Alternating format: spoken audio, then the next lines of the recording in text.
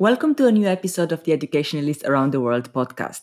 Today I am delighted to have Jo Stroud as my guest. She is head of online learning at University College London, but more importantly, she is a dear friend and former colleague and an educational developer I thoroughly admire. Jo joined UCL Digital Education team in 2017, having held learning technology positions at both research-intensive and teaching-focused higher education institutions. She has a cross-institutional responsibility for online and distance education in its many forms, providing guidance relating to online pedagogies and learning design.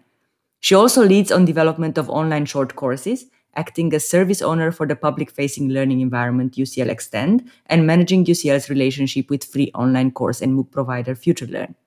She has coordinated the strategic, pedagogic, and developmental components of UCL's move to online teaching as part of its COVID-19 response.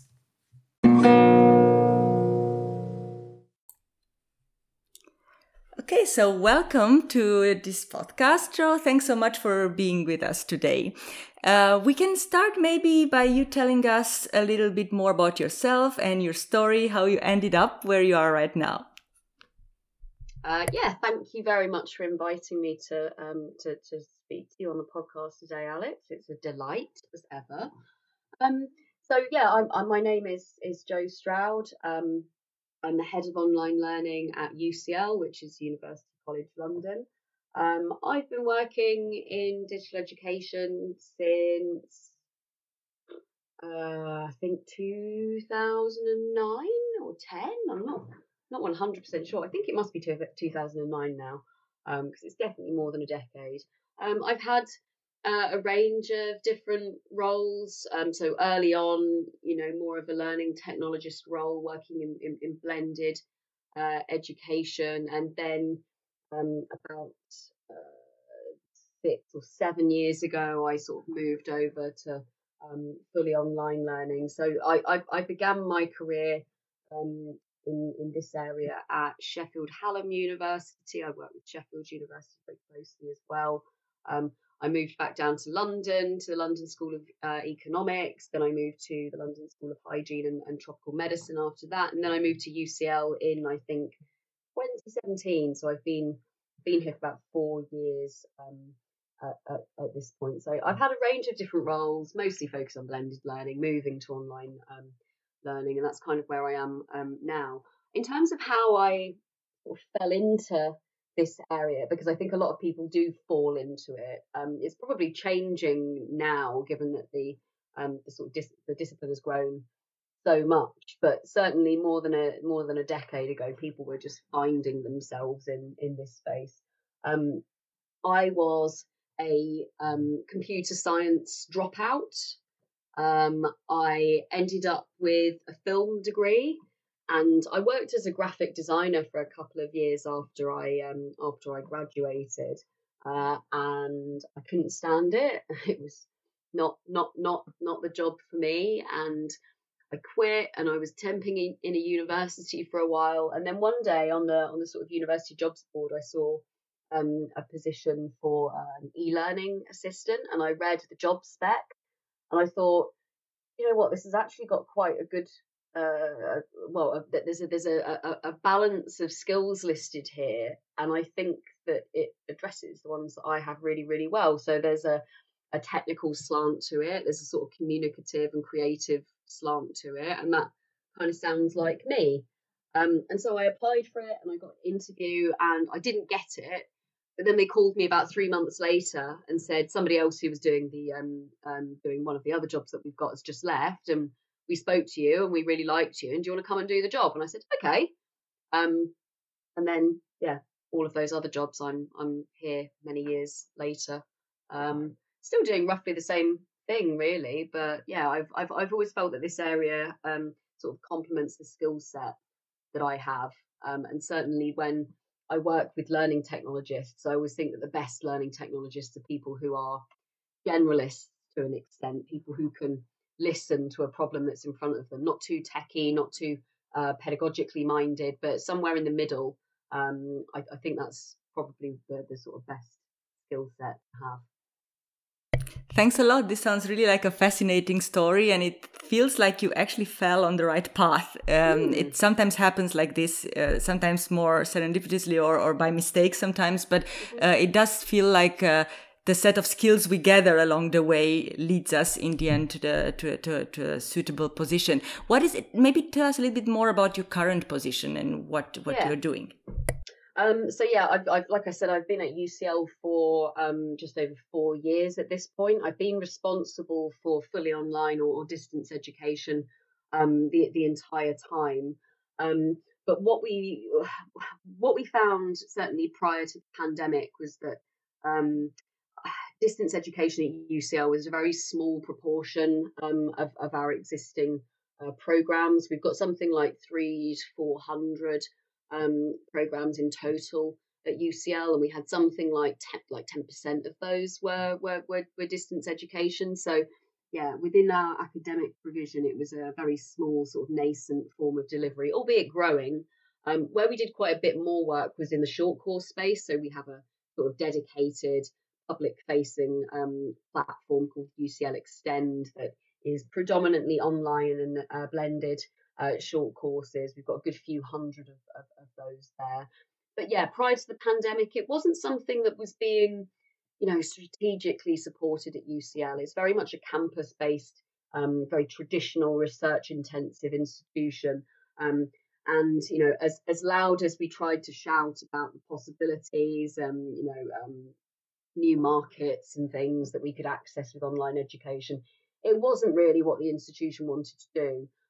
But then obviously the pandemics happened and the entire universities had to move online overnight. And suddenly, the whole place has been very interested in what it's possible to do in the online space. And, now even as we start to migrate back towards something that looks like normality for the institution, I can see that there's going to be a huge amount of interest in offering online programs and modules and short courses and potentially new forms of qualification as well. So in terms of the way that my role has changed, I was previously a sort of senior learning technologist looking after the existing online provision. I was promoted to head of online learning near the start of the pandemic, actually, and have had a decent number of people added to my team subsequent to that, and we'll have some more vacancies and things coming up soon. So yeah, finally the institution has woken up a little bit to what's going to be possible in the future, and I think we've now got a really good team of people in place who can make that happen and work with staff who have a lot of enthusiasm for designing online courses. Thank you. This sounds really positive, actually, and really hopeful, especially regarding the institution having woken up. I like to hear those things. Unfortunately, we don't hear them often enough. So I like the idea that the structures are started to be put into place. And of course, you already answered the question I was having for later, how the pandemic impacted your work. You already explained that quite extensively, and it does echo really with my experience as well. Having worked with e-learning, with online learning for quite a while now, more than a decade myself, it does, with it springing into the limelight in the past year, our work definitely has shifted. And I would say also there are positive aspects to it. So I hope we can focus on that, on those aspects in this podcast. So what I would like to ask you now, as a follow-up of what you've been explaining about your position, is how, more generally for now, how do you see your role? How do you actually interact with faculty? What's your approach when working with faculty in implementing technology and designing courses and so on? So I've, in the whole time that I've been at UCL, I've always felt that I'm in a reasonably privileged position, having moved from blended learning, which tends to be mandated at lots of institutions, into online learning, which tends to be something that people choose to do. I've always been in this reasonably privileged position of being somebody that teaching staff wants to talk to. So I've always quite enjoyed that actually. I'm working with people who are enthusiastic about the things that I am similarly enthusiastic about. And that's great. So, yeah, in terms of the way that I approach educational development with those staff, it's predominantly needs based for me. I've never been too stressed about it. You know, the common thing for people in educational developer positions is that, you know, we run all of these workshops, we run courses and things like that, and, you know, not enough people come to them, and it stresses us out a little bit. I've always been reasonably calm about that side of things, because if people need the thing that you are offering, they will, you know, arrive to do it. I can give a really good example of that in a little while. But yeah, because there's no mandate for the kind of work that people come to talk to me about, they want to do it. Um, I tend to be able to meet their needs quite easily. And the way that I will frequently handle that is just being quite flexible um, about what we can offer. In my team, the kinds of support, certainly the kinds of learning design and educational development support that we offer to staff, bridges to well, two main learning design, but a range of other different sort of learning technology areas as well. The learning design areas tend to be focused on the sort of means of teaching in the online space, but also designing courses for the online space. I do think that they're pretty different things actually, and so yeah, that's kind of what we tend to focus on. But we can be quite flexible in terms of the range of topics that we offer.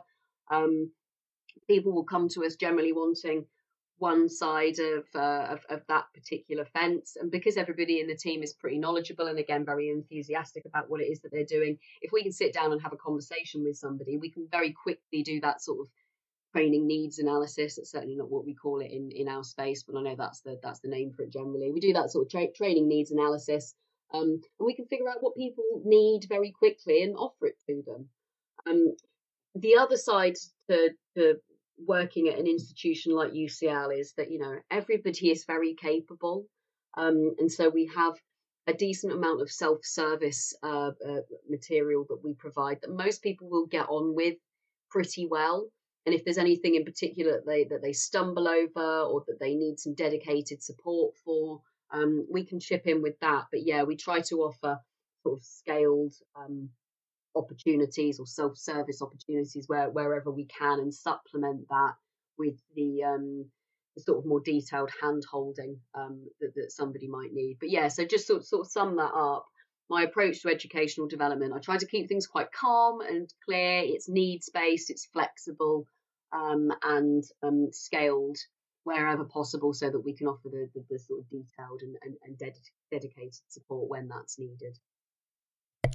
Thank you. That's very clear. And I like the idea that, well, I like what you mentioned, that you work mainly with enthusiastic people and with people that, you know, independently can work on their practice. But I was wondering how, and of course, the flexibility is really, really important. And the mix of self-directed and hand-holding support.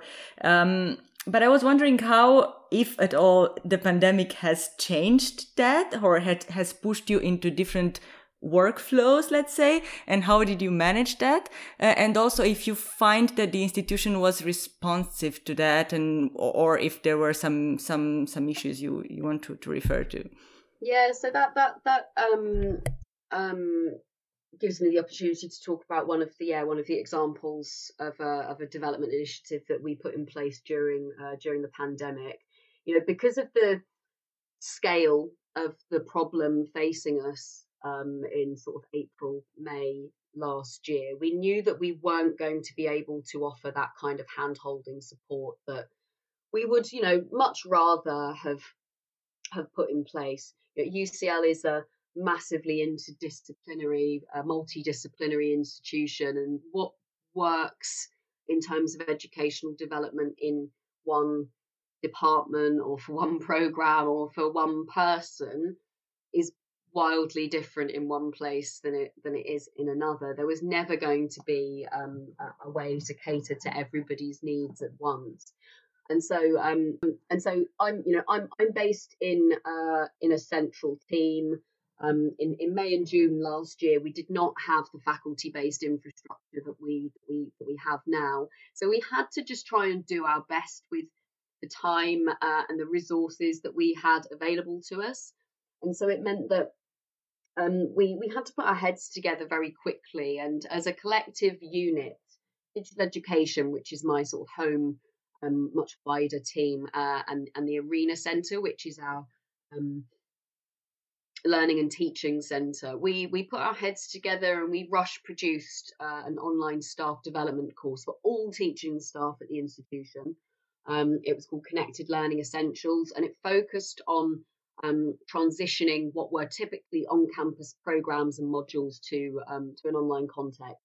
Now, it was designed with acknowledgement of what it was going to be possible to achieve in a very short period of time. Everybody felt this last year.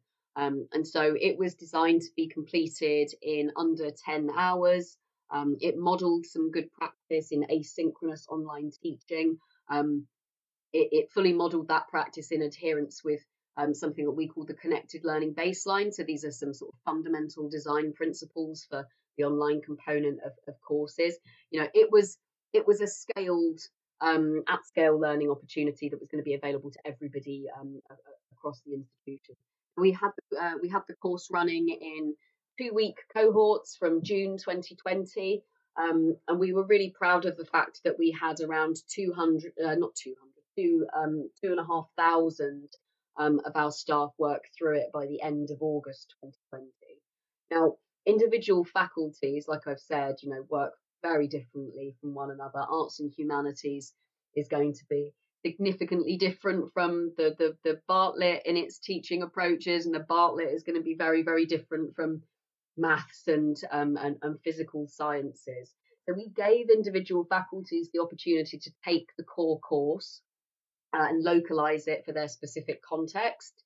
Several of them did take that up, adding new alternative teaching methods to it with our support, while we made sort of continuous improvements to the core course based on the feedback that we were receiving.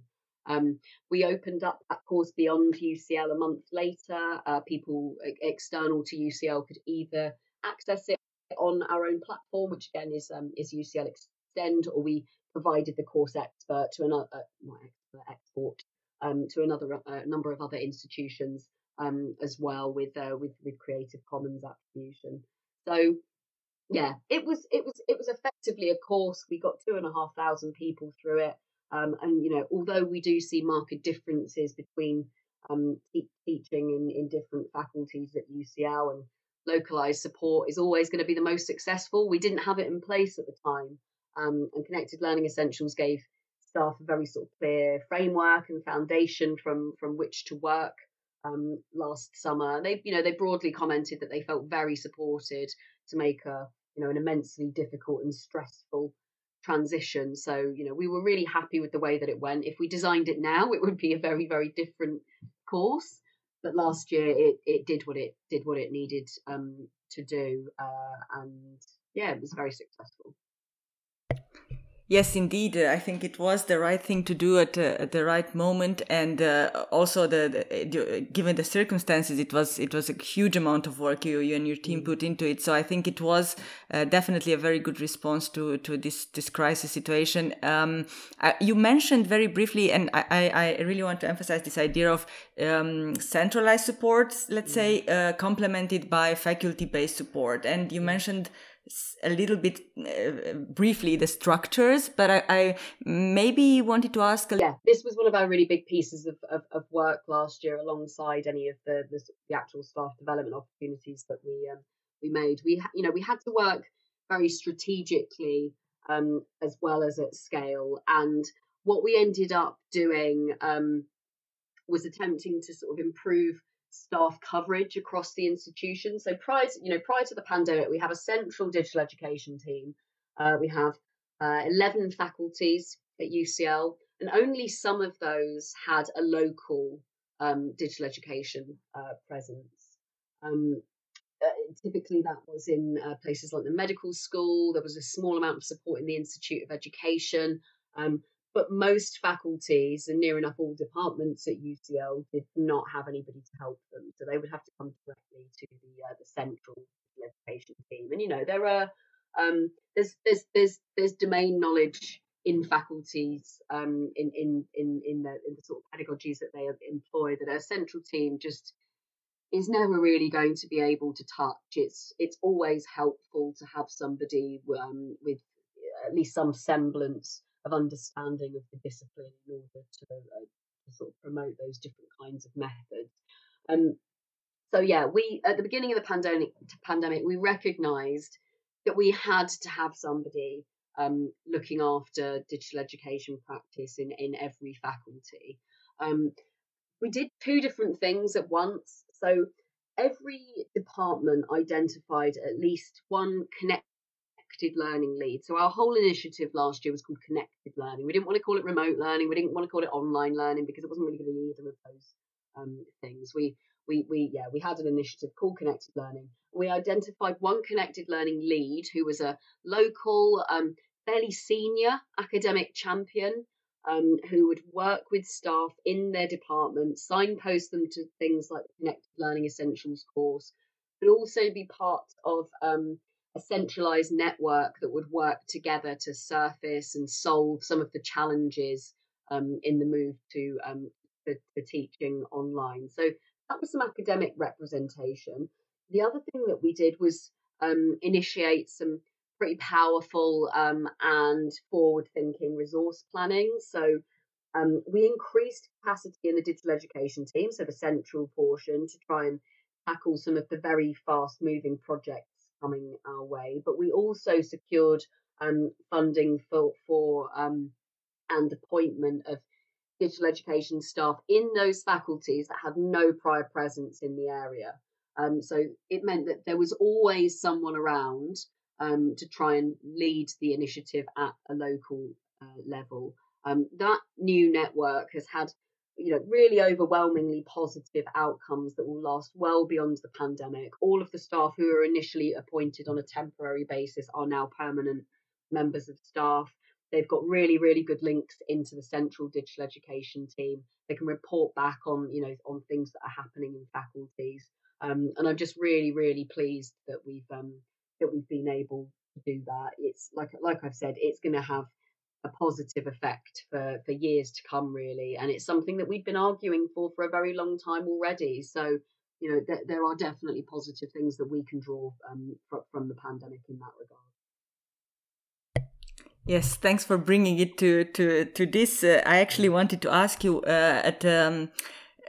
in terms of legacy, let's say, of the pandemic. It's not necessarily that there are only positives. We know that, but you already mentioned a few positives, and I think we should stick to that. And maybe we can split it, or let's say think first about some institutional legacy. So maybe just develop a bit on what you just said, if that's fine.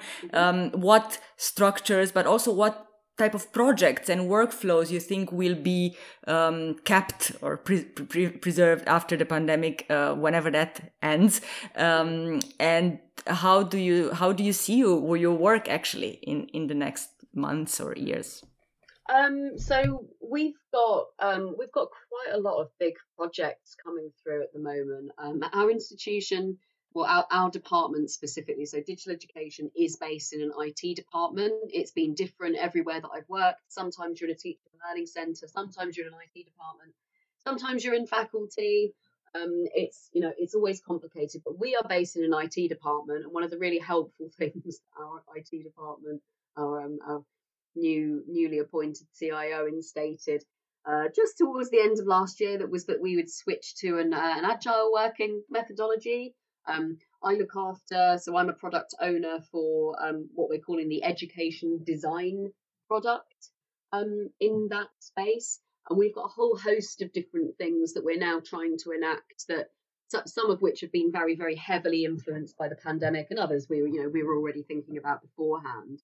But just to talk through some of those sort of institution level plans in some detail, we have traditionally been a campus-based university. We will continue to be predominantly that, certainly at undergraduate level. And although we are exploring lots of different changes to the campus, so in things like converting classrooms to smaller self-service spaces that enable staff to teach synchronously and asynchronously, kind of sort of multidisciplinarity that I've referenced about UCL already really affects our use and requirements for space on campus. There isn't really any one size fits all in that sense. So what we really have to try and do is prioritize flexibility in our educational provision, and that might mean changes to the campus, but it might also mean a continuing reliance on or development of our digital education infrastructure. So in my product space, we've got multiple streams of sort of investigative and practical work underway. And that spans things like flexibility for students and indeed our teachers as well. Whether that, to sort of fully blend and switch between modes depending on what works for a module, potential hybridity with teaching of distinct modes at once, although I'm never very shy about saying that I'm not very keen on hybrid personally. And then we've got assessment projects ongoing as well.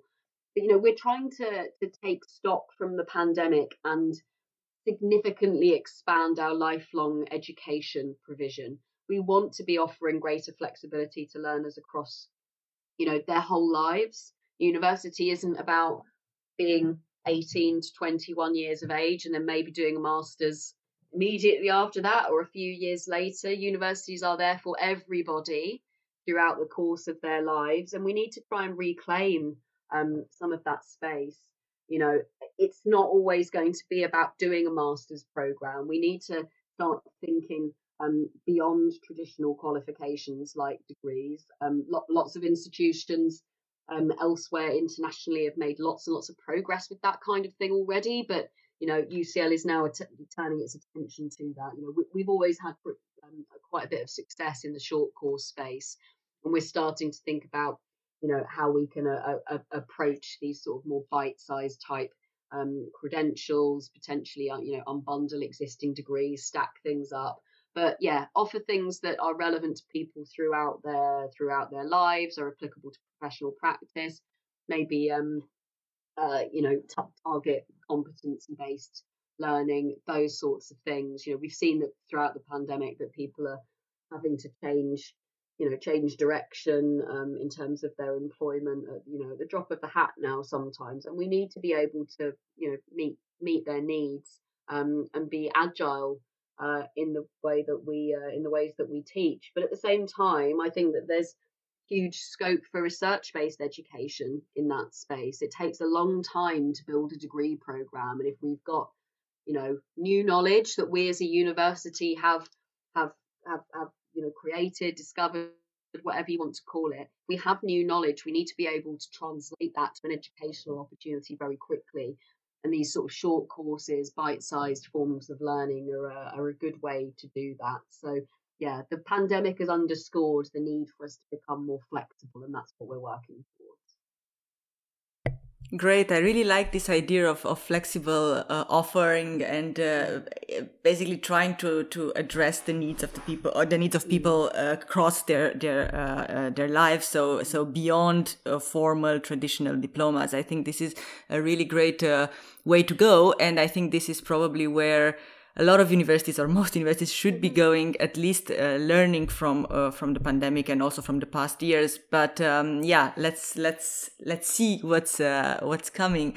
At least in your space, this seems to be like a very interesting next few years. Last question. This is on a more personal level, of course, based on what you already said before. What do you think or what do you find to be the most important lessons you yourself learned during the pandemic, and what do you want to do with them? How do you want to apply them in the future? I think, like I've mentioned already, this past year has really underscored the need for you to always focus on your audience and their needs when you're designing when you're designing courses. It's the most fundamental thing that you can consider when you know that you're going to be working with adult learners, and yeah, the experience has demonstrated the validity of that theory. So that's very, very important, and I think that we will try to build um, more needs analysis, more sort of persona work and that kind of thing into our design work in the future, whether that's stuff that we are producing ourselves or that we're partnering with teaching staff in order to offer. It just means that the courses that that we bring to people are valuable to them in many ways. So yeah, that's one thing to take from the past year. I would say on a more personal level, it's been unavoidable for the last 18 months, but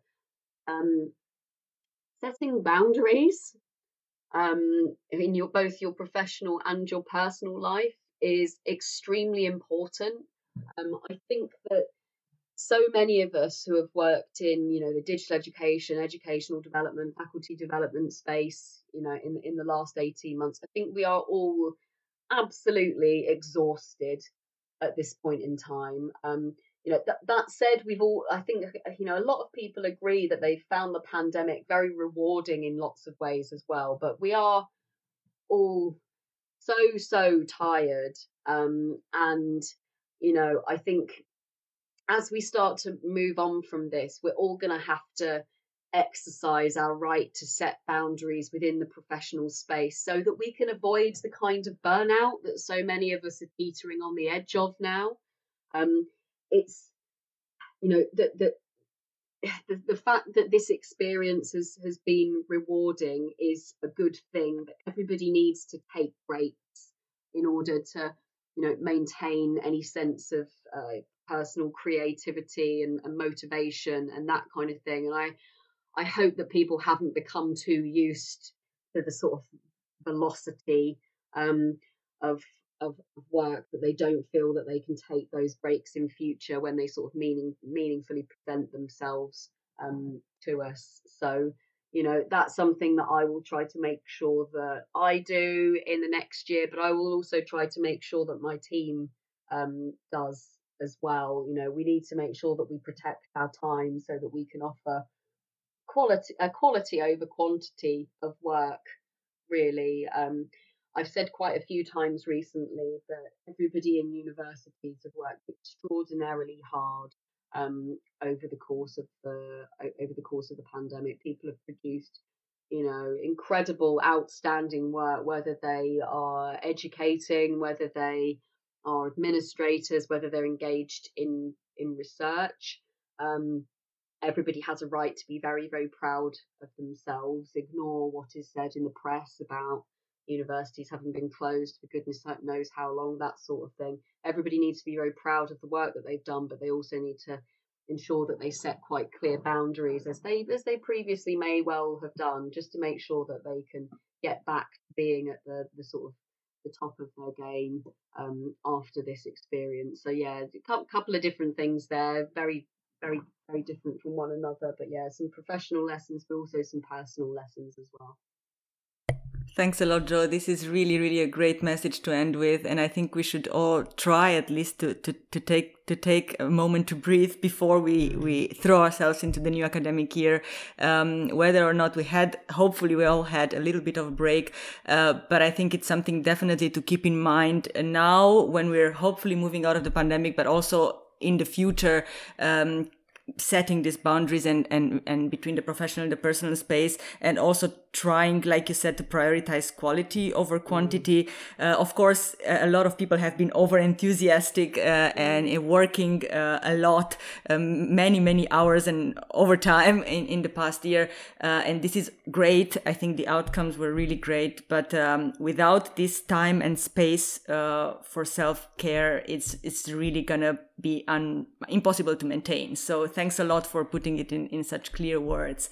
Well, thank you very much. This has been really, really both informative and inspiring. And I really wish you good luck in a very busy future that you talked about, and hope to hear from you soon with more achievements. Thank you.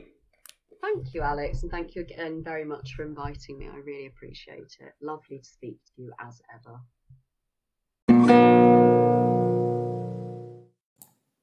Thank you for listening. This podcast is part of the Around the World series on faculty development. You can find more stories on educationalist.eu.